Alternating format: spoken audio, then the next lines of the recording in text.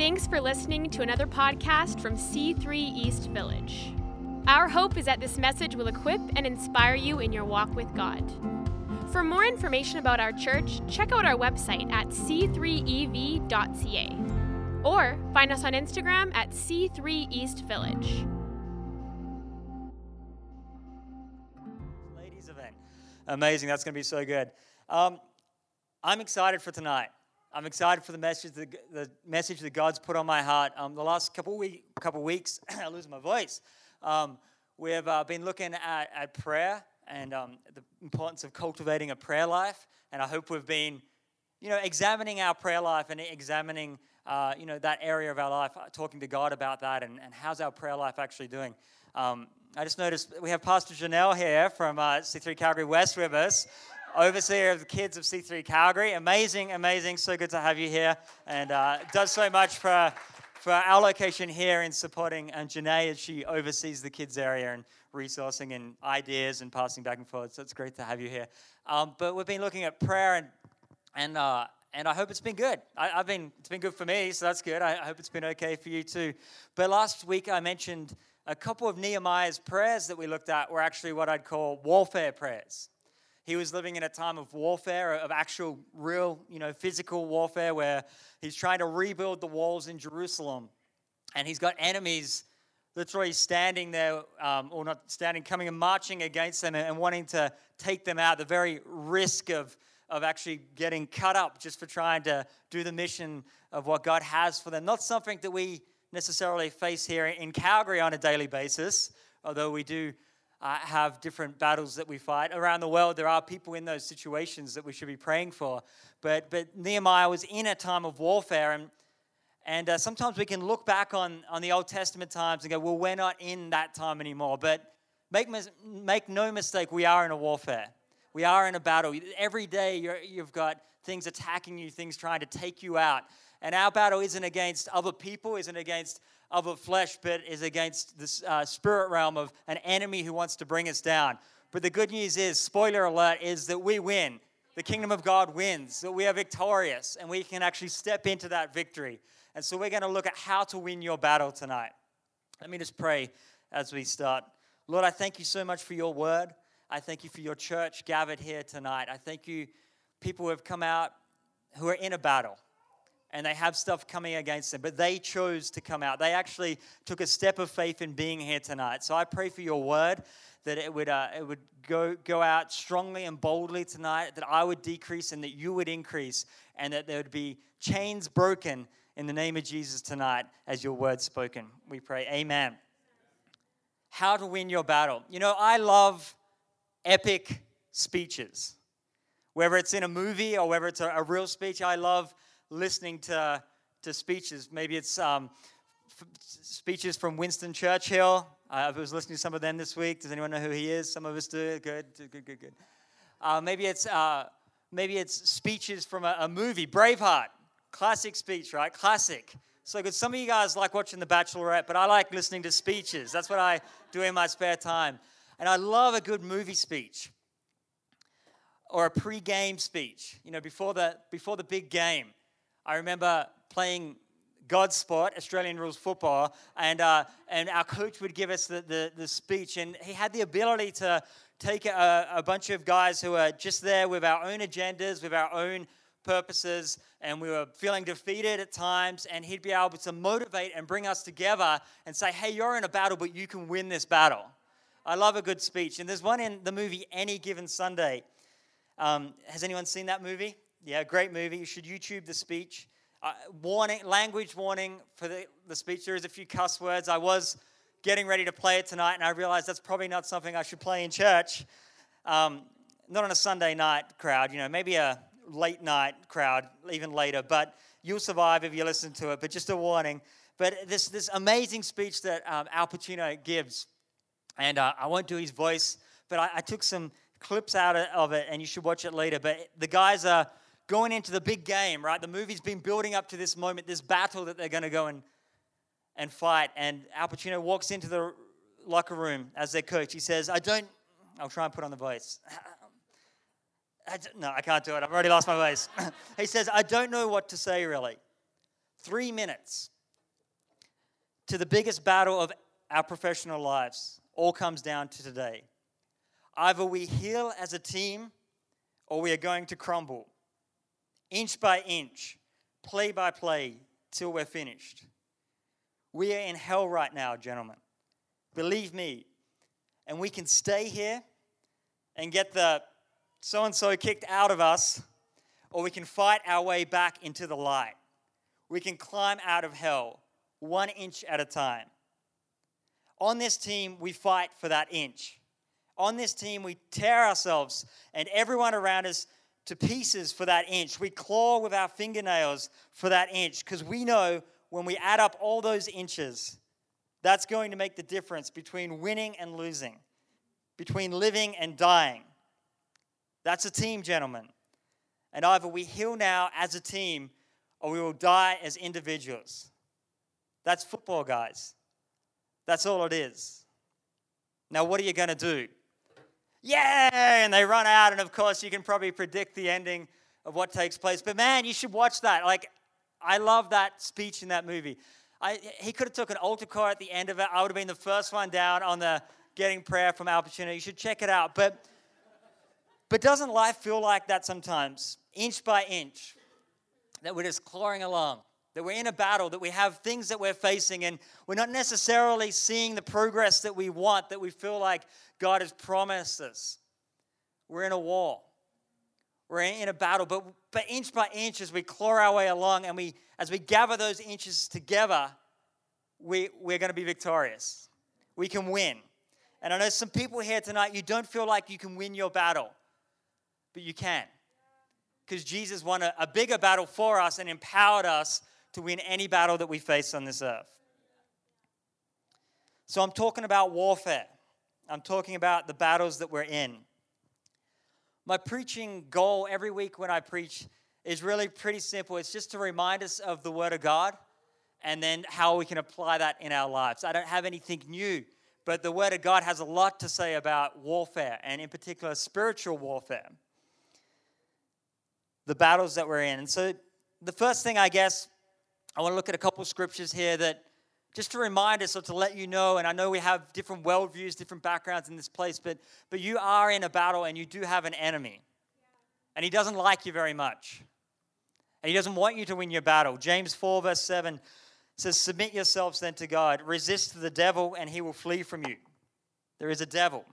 We can resist him. 1 Peter 5 verse 8, "Be alert and of sober mind. Your enemy, the devil, prowls around like a roaring lion, looking for someone to devour. Resist him, standing firm in the faith, because you know that the family of believers throughout the world is undergoing the same kind of sufferings." See, sometimes we think that we're the only ones going through a battle or a war, but actually everybody's going through a battle and war of some kind. John 10:10, "The thief comes only to steal and kill and destroy, but I have come that you may have life and have it to the full." There's a thief trying to steal from you. We see the story of Jesus just after he's baptized, before he starts his earthly ministry. He's led by the Spirit into the desert, but Satan comes against him there. The devil comes and starts to tempt him, and he has a war and temptations taking place. The devil's real. The enemy's real. He doesn't look like the cartoons portray him, but he's there. We're going to look at that later on, that story. He goes by different names in the Bible: Satan, the devil, the accuser, Lucifer, Daystar, the serpent, Beelzebul, the enemy, the thief. I could list name after name, but the Bible talks about you having an enemy. But there's a myth that we can sometimes develop, and a theology that somehow, it's what we'd call dualism. It's where that God and Satan are kind of neck and neck in the battle, and that they're equal, and that God wins in the end, but he only just wins. But that's a total lie. Actually, the devil's so much smaller. He's a weed in comparison to God.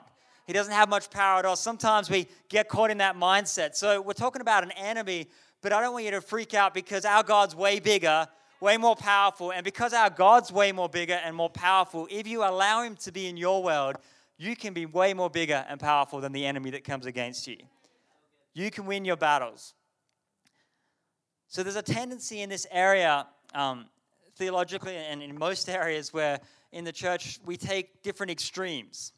on certain things. So I'm talking about spiritual warfare or supernatural warfare, whatever you want to call it. Sometimes these words carry baggage, but that's really what's taking place. And the extreme is, over on this side of the extreme is that everything that goes wrong in my life, everything that I do wrong, everything that comes against me, every sneeze, every strain, every time someone looks at me bad, that's a spiritual attack. It's 100% a result of demonic activity, and it needs to be delivered. That's an extreme position that some people hold, and maybe some of you guys hold here. I don't think maybe that's the case, but, sometimes life just happens, right? There's things in life that happen, and this is a great extreme to take if we want to take no responsibility for our own life and stewarding good decisions, good health, and working on the things that we've got in our life. We'd take that position. We'd blame the enemy for every single thing if we didn't want to take responsibility. And that's not C3 East Village. That's not you. But the other extreme that we can sometimes fall into is way down the other side, and that's that nothing that doesn't go well for me is because of the enemy, because he isn't actually a real thing. All of what happens in life is just a result of a natural reason. Spiritual warfare is irrelevant because the supernatural realm actually isn't real. Any issue in my life is one that I can will my way through, work my way out, or life hack through as I work to make myself a better person. Now, this is a great position to take if you want to ignore the Bible, if you want to put Band-Aids on issues that come up in our life, but never actually deal with the root problem, which is a supernatural problem often. I believe that both these extremes are a result of, frankly, a lazy theology or a misteaching. And the truth is that, yes, there are things that just happen in life, but there are some times that we are getting attacked by the enemy, that you're actually in a battle. And I feel like tonight there's some people here, you've been trying to overcome supernatural problems through natural means, and you're wondering why you're not getting the breakthrough. You've been trying to overcome a sin in your world, something you keep falling into, and you've tried to will your way out of it. You've tried to battle your way through, and you've done all the things, but you keep falling back into it, and you're trying in the natural when actually it's a supernatural problem taking place. There's a battle for your life. Or you're trying to do life by yourself. You're trying to take on and launch into a great life and step out on things that you're doing, but nothing seems to be getting the breakthrough. And you think that you're listening to God. You think that you've been hearing from God, and every time you step out, you have some resistance against you. Well, that's warfare. You're in a spiritual warfare. You're in a battle, but you can win it. So this is what we're going to look at tonight, of how we can win our battles. C3 East Village is coming up on its 2-year birthday. October 15th, 2017 is when we launched weekly services. So on the week that we're not having a service, Thanksgiving is actually our birthday party week as well, of 2 years. And it was amazing, and I know some of you guys were here for the first service, and that's so cool. And but for Brittany and I, when we decided to launch the team and with the team, but to be pastoring the team, to start C3 East Village, to step out on what we felt that God was calling us to do, I think that we were ignorant to the amount of spiritual warfare we were going to get. We weren't aware of it. We hadn't experienced it. And, especially in those early days, every Sunday, what I see now, we were spiritually attacked. There was a warfare taking place. We'd have fights and arguments in our marriage that were just out of the blue, out of nowhere. And I'm not just talking about little disagreements. I'm talking about quit the marriage, quit the ministry stuff. Like it was like warfare taking place. It took us longer than it should have for us to realize that there was a battle taking place for our destinies, for our purpose, because the devil wasn't happy with us stepping out where in obedience to what we thought God was calling us to do, and he was putting up a resistance, putting up a fight against us. And once we were aware that we were in a spiritual warfare, we were able to resist. Now, I'd love to say that doesn't happen anymore, but that's not the case. But we're definitely winning our battle more now than we were back then.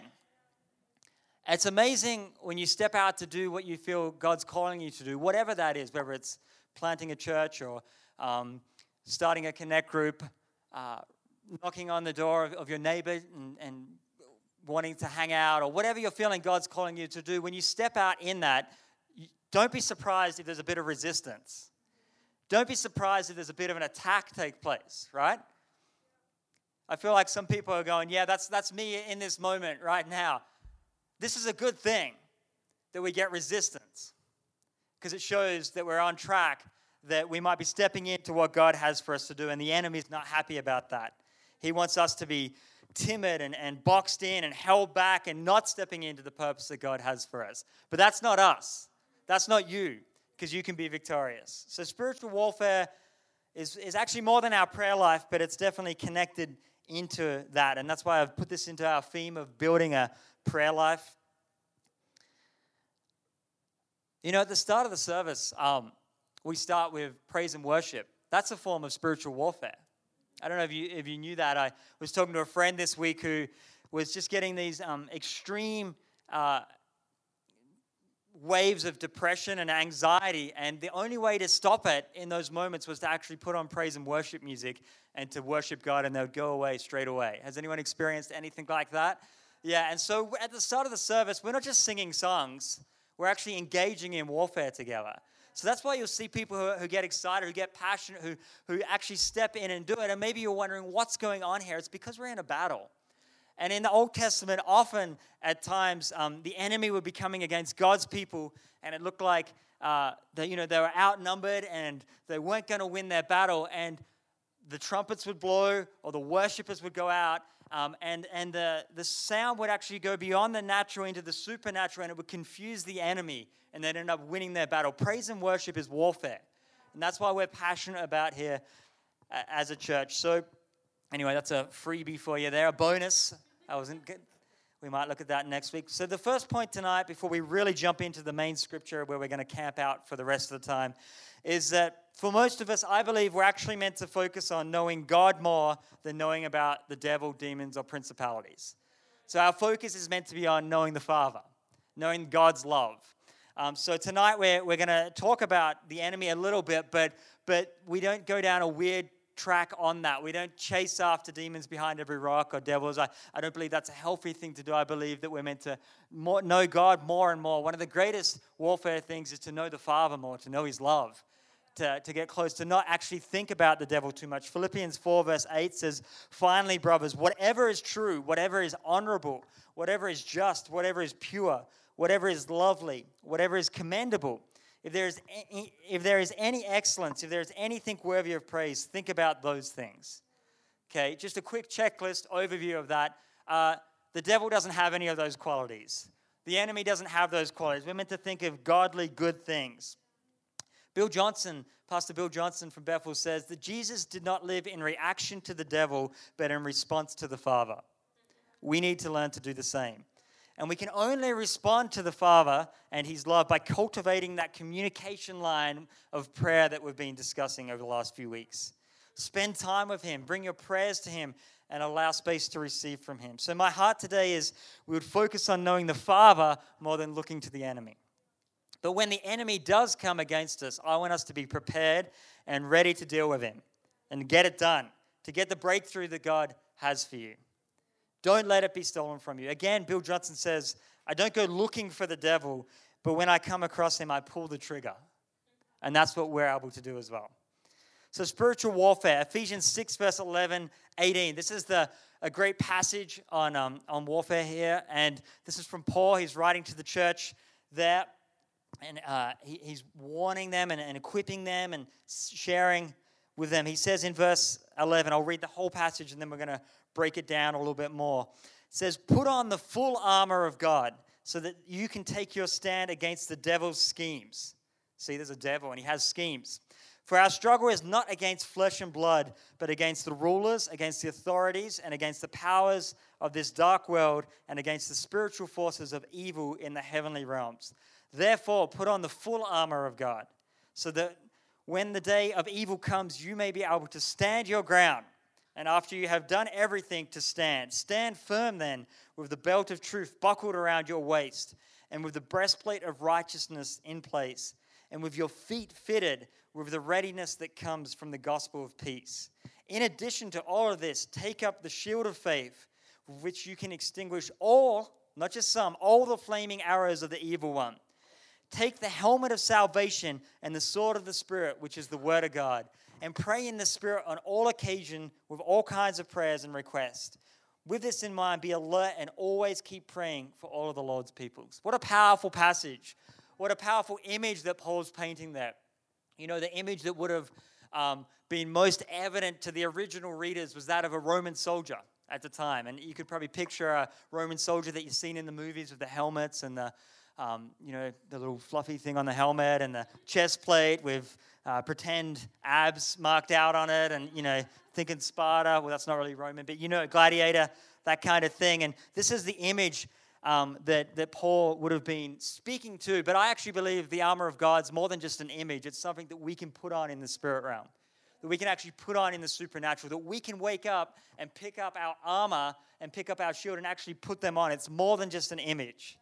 It's spiritual warfare. It's how we can guarantee that we are not going to be defeated by the enemy. It's how we win our battles.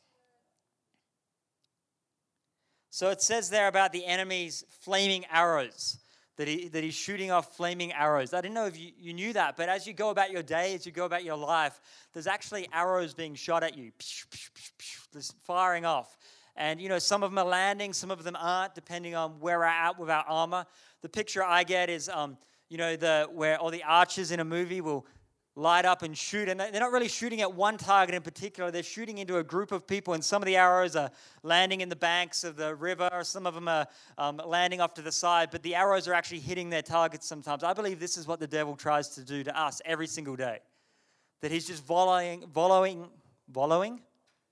the word, whatever, of these arrows at us. And when our guard's down, when our armor's not on, our shield's down, that's when they're going to land. But we've been given the ability for them not to land. But that's a spiritual warfare. That's the battle that you're in. He's shooting arrows at you. There's also strongholds that he would try and camp out in our world. 2 Corinthians 10 verse 4 says, the weapons we fight with are not the weapons of the world. On the contrary, they have divine power to demolish strongholds. There's a lot to strongholds. The Bible speaks about strongholds a lot.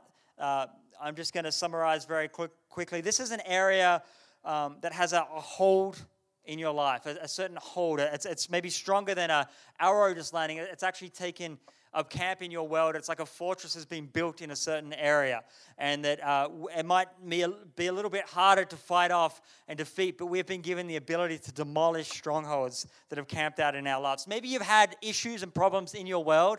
You've been fighting a battle for years and years and years, and it seems like it's getting harder and harder. That would be a stronghold, but the Word of God tells us that we're able to demolish the stronghold. So these can get there in a number of ways, whether it's sin, apathy, generational inheritance that's not from God, giving permission, having our guard down in certain areas, then the enemy will find a way in and put a stronghold. But we are given how we are meant to prep for battle and demolish this. So that's kind of arrows and strongholds is what's coming at you tonight, tomorrow, as you go about your week. And we're going to break down some ways that we can fight against this and win our battle. So the first thing that Paul says is the belt of truth. Can you say belt of truth? The truth is one of the greatest weapons we have against the enemy. The truth of who Jesus Christ is. The truth that God loves you and that He's for you. He's not against you. The truth that He has a plan and purpose. The truth that He wants more for you than being oppressed and downtrodden or ineffective. Jesus came to set the captives free, to set them free. The truth of the Word of God in your life. John 17, verse 17, Jesus says, sanctify them by what? By your truth. He's praying for us. He's praying for His people. Your word is truth. We can put a belt of truth on that will protect us against the enemy. Frankly, I'm sick to death of believing the lies of the enemy and seeing people here and are Christians in our day believing the lies of the enemy over the truths of God.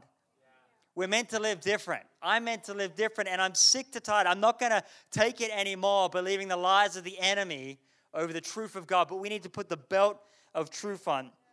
You know, there's someone here tonight, and I feel that you've been believing the lie that you're useless, that you're no good, that what would you be good for, that you don't have a purpose. That's a lie. The truth of God is that He's created you. He's wired you with gifts and talents. He's given you a purpose. He's prepared you from beforehand for good works, for you to walk into them. Reject the lie and embrace the truth of God over your world. I feel there's some people here, and you've been struggling for a really long time, believing the lie that life's not worth living, that maybe you should just throw in the towel, that no one would notice anyway. That's a lie. That's a lie. The truth is that God's not finished with you yet. The truth is that God has come to give you life and life abundantly. And I don't care how old you are, how long you've been in this battle. If you're still breathing, He has a purpose and plan for you. Reject that lie and speak the truth over your life in the name of Jesus.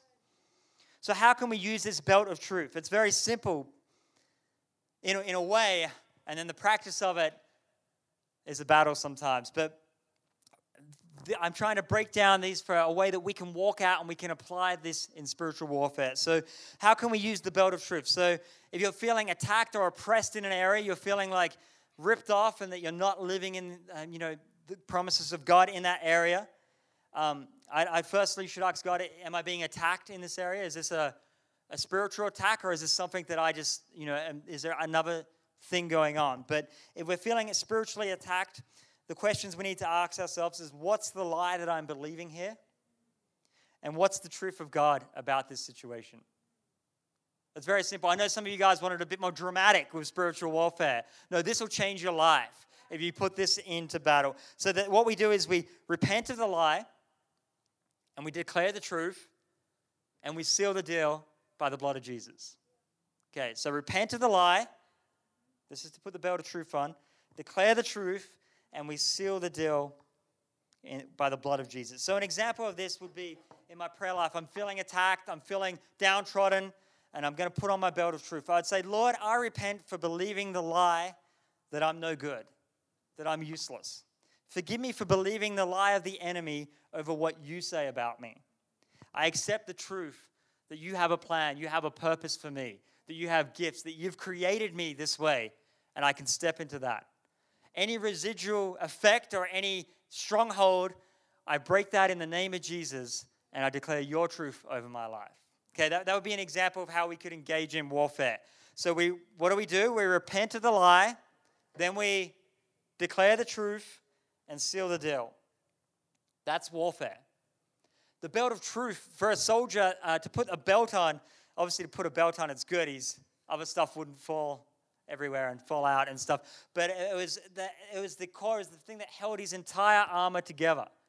And not only that, but he could actually put his sword in and holster his weapon. It would hold his defense, and it would also hold his offense together.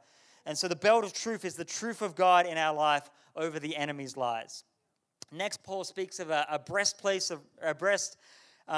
of righteousness, or a chest plate of righteousness. So we're picturing the chest guard that would be on a soldier. Protects the vital organs. Very important in a warfare time. Very important for us to be wearing these things. The vital organs are important. Other areas are important as well, our arms and legs, but the vital organs, we need to protect them. It reminds me of the scene, if anyone's seen Monty Python, merely a flesh wound when he's got his chest cut. Anyway, don't worry about it. It's all good. But we've got to protect our vital organs. The breastplate of righteousness, the righteousness of Christ is actually imputed to us like a chest guard, like a plate, when we accept Him as our Savior. So the Bible says that no one is righteous by our own means, but by accepting Jesus and what He did. A great exchange is made on the cross, that our unrighteousness is actually exchanged for His righteousness. So now we're seen by God as righteous. Now that word righteous, it's very churchy, isn't it? But it means right standing and right living. We're right, we're okay, we're cleared. legally we're cleared before God. And so if we accept Jesus and trust in him in faith, our filthy rags of unrighteousness are actually given to Jesus, and we're seen as righteous by God. Isn't that amazing? And then we get to live out a life from a place of righteousness. We get to actually make good choices to live right. We're still called to obey the word of God. We're still called to, it's not a get out of jail card free, but we're actually still got to wear the chest guard, the chest plate of righteousness. And one of the best spiritual warfare techniques is by living right, by making the right choices, by obeying God over the sin that would try to bring us down, the enemy's temptations. And as we walk into the righteousness that Jesus has imputed to us, we actually are committing warfare against the enemy. We're taking the offense back to him because if we're making right choices and living right before God, then we're not allowing strongholds, we're not allowing areas to creep into our life. So Isaiah 54 verse 17, it says, "No weapon forged against you will prevail, and you will refute every tongue that accuses you. This is the heritage of the servants of the Lord." Isn't that awesome? That's your heritage. No weapon forged against you will prevail. It says, "This is the heritage of the servants of the Lord, and this is the vindication for me, declares the Lord." So how do we become how do we get that inheritance? And how do we become a son and daughter of God? By faith, by trusting in him and him alone. That he is who he says he is, and he did what he said he did. He's made a way. And the more we walk into that righteousness, the stronger our armor gets against the enemy.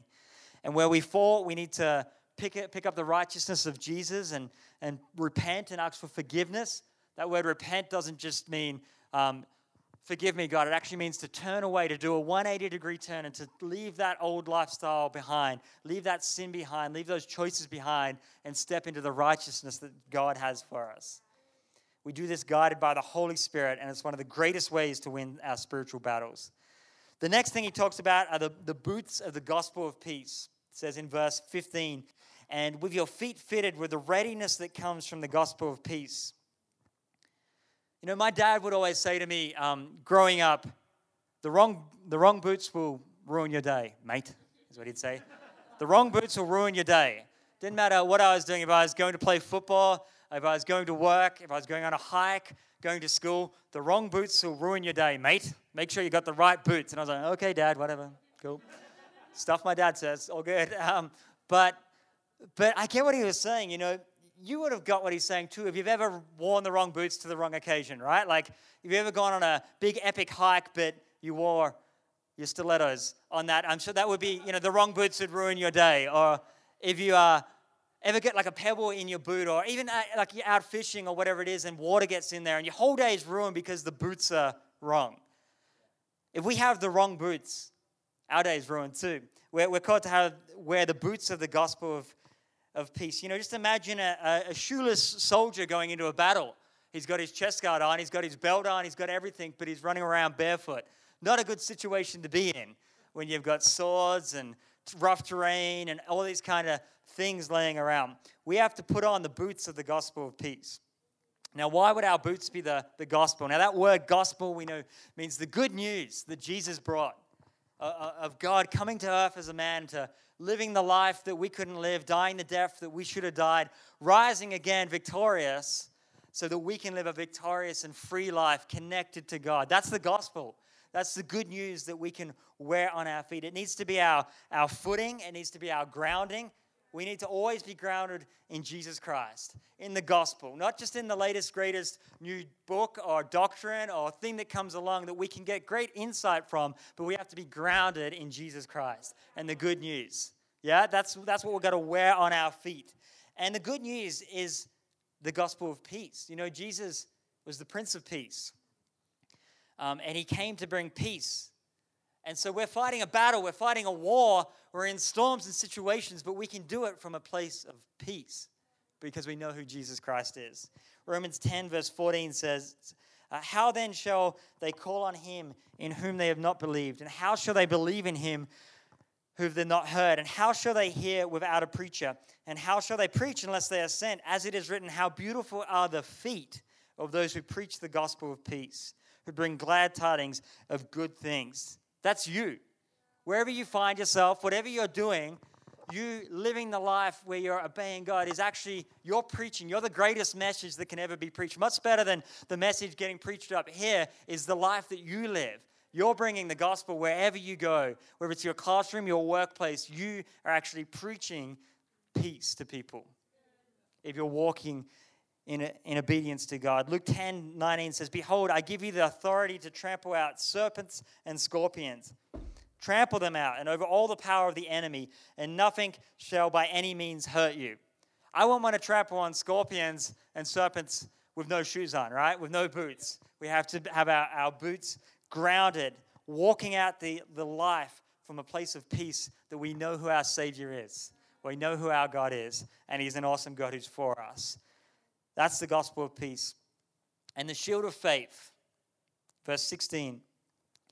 "In addition to all this, take up the shield of faith, with which you can extinguish all the flaming arrows of the evil one." Not just some of them, not just the occasional arrow, but all of the flaming arrows we can extinguish with our shield of faith. Now, do you notice anything different? So far we've put on the belt of truth, we've put on the guard, the chest plate there, the boots. What's different about a shield? Dun, dun, dun. Dun, dun. Jeopardy music. That was bad Jeopardy music. Yeah, you hold it, you pick it up. It's something that you actually use. The other things we put on and they're fitted right, we're wearing them. But the shield is actually something that we pick up, that we actually rise up and have to continually lift up as we're knocking back those flaming arrows. So the belt of truth, the chest plate, these are things that we wear, that we fit. But the shield, we strap it on and we rise it up. A shield's effectiveness relies on keeping it up and raising it up. We've got to raise our faith when we're engaged in spiritual warfare. When you're in a battle, when you're feeling oppressed, are you raising your shield of faith, or are you feeding doubt in your life? Are you raising up faith, or are you feeding doubt? Are you going down the track of, yeah, maybe I can't win this battle. Maybe God has left me. Maybe I heard Him wrong when I took that step of faith. Maybe I misunderstood what He was saying to me. Or are you going down faith that says, no, my God will overcome. I will get this. I heard from God and He is with me. He is by my side always. We've got to raise up faith. We've got to strap on our shield of faith, and that's how we will defeat the arrows of the flaming one. A shield deflects. You know, Satan is always hurling these fiery darts of fear and doubt and worry in our direction. But the only time they can hit us is when we have our shield of faith down. When we stop believing that God is in control.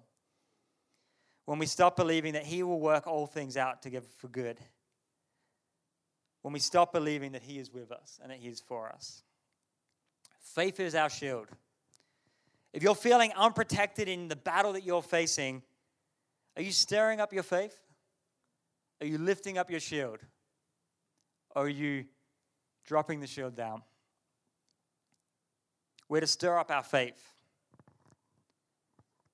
You know, I think we're going to talk about the rest of the armor of God next week, and I'm going to invite the band up now because this is super important, this shield of faith. Because we can actually stir up faith. And in this place tonight, I want us to finish by stirring up faith together. By praise and worship, by lifting to Him. But Philippians 4 verse 13 says, I can do all things through Him who strengthens me. 2 Corinthians 5 verse 7, for we live by faith, not by sight. Not what we can see in the natural, but what we can see in the supernatural, the promises of God. We're not to live just by what we see around us, the arrows that are landing, the ground that's been taken, but we live by faith. We can stir that up. James 1 verse 3, because you know that testing of your faith produces perseverance. Mark 9:23, Jesus says, all things are possible for the one who believes. And 2 Timothy 4:7, I have fought the good fight, I have finished the race, and I have kept the faith. That's you. That's what you're going to be able to say at the end of your days, at the end of your life. That I have fought the good fight, I kept fighting. I didn't give up. I finished the race, and that I kept the faith. Some of us are feeling attacked by the enemy because we've given up stirring the faith as our shield. And you know, the other cool thing about the shields here that Paul would have been speaking to, the Roman shield, is that The Romans were great at military tactics. That's most of their power was in their military, and they developed battlefield techniques of many kinds. And one of their strategies was what was called the testudo, which translates to tortoise. And you may have seen it in some of the movies. It's where if they were in defensive mode or if they were needing to regroup or needing to come back together, they would come together and they would link their shields together, and they would create like a tortoise shell with their shields that was basically like no one could get through it. That's the shields that they would have used. And then as they linked together and regrouped and managed to figure it out, they would actually start to take ground. From a defensive position, they would start to take ground because they'd locked their shields together. They stood together. They didn't separate when the battle wasn't going well. They actually came together. Some of us have been getting beat in our battle. We feel like we've been losing ground and we've been tempted to leave. But that's the time that we need to come together and to use each other's faith to fight the war that we're in. You're not meant to fight this battle that you're facing alone. And we can come together with our shields of faith, and I believe that we can extinguish every arrow that the enemy will fire at you if we lock our shield in together, if we stand strong together.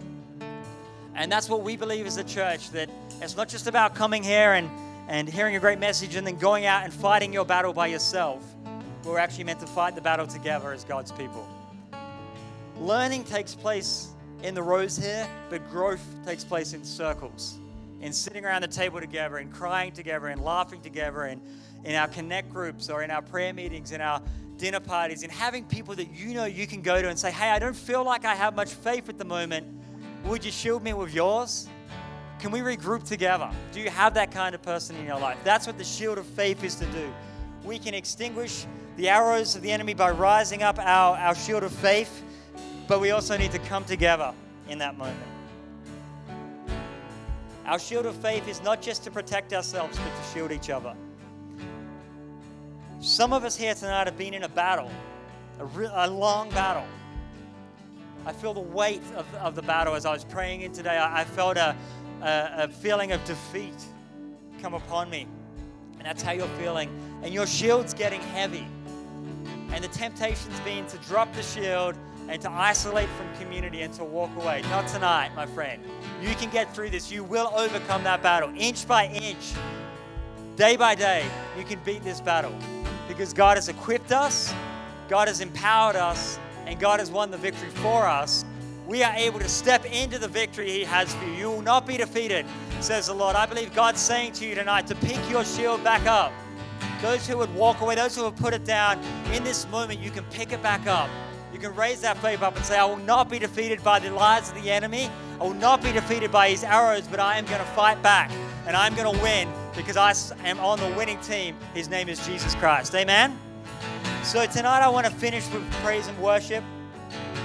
And we're going to pray at the end of the service in response. And if you find yourself that person, you want someone to stand with you, our prayer team or myself or any of the leaders would love to pray with you. And I'd encourage you to come and stand. You're not meant to just carry the shield by yourself.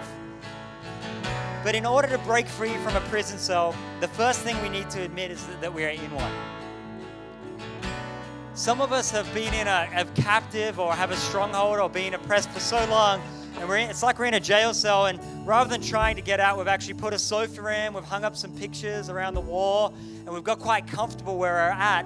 All the while, Jesus actually has opened the door up for freedom, and we can't even see that because we've got so used to the surroundings that we're in. Well, I'm going to be depressed forever. Well, I'm going to be defeated forever. Well, I'm never going to get that promotion. Well, I'm never going to get that opportunity. And we've camped out in a position of being a captive and in prison for too long when Jesus is opening the door up. So the first thing we need to do is recognize that we're in a prison. The next thing we need to believe is that God has something better for you, because He does. Because He's awesome. He has life for you, in abundance for you. He's opened up the prison cell for a powerful life, a life of freedom. Freedom from addictions, freedom from sin, freedom from things that would try to hold you back, that Christ has set you free. And he who the Son sets free is free indeed. And then when we get out of that prison, we need to continue to resist. Because the enemy wants to try and bring us back. No, who do you think you are? This is your spot. You're meant to be captive here. You're meant to stay in this box. That's where we resist the devil, and he will flee. In the name of Jesus. Would you stand with me in this place as we respond to the word of God tonight? I'm going to continue. Thanks for listening.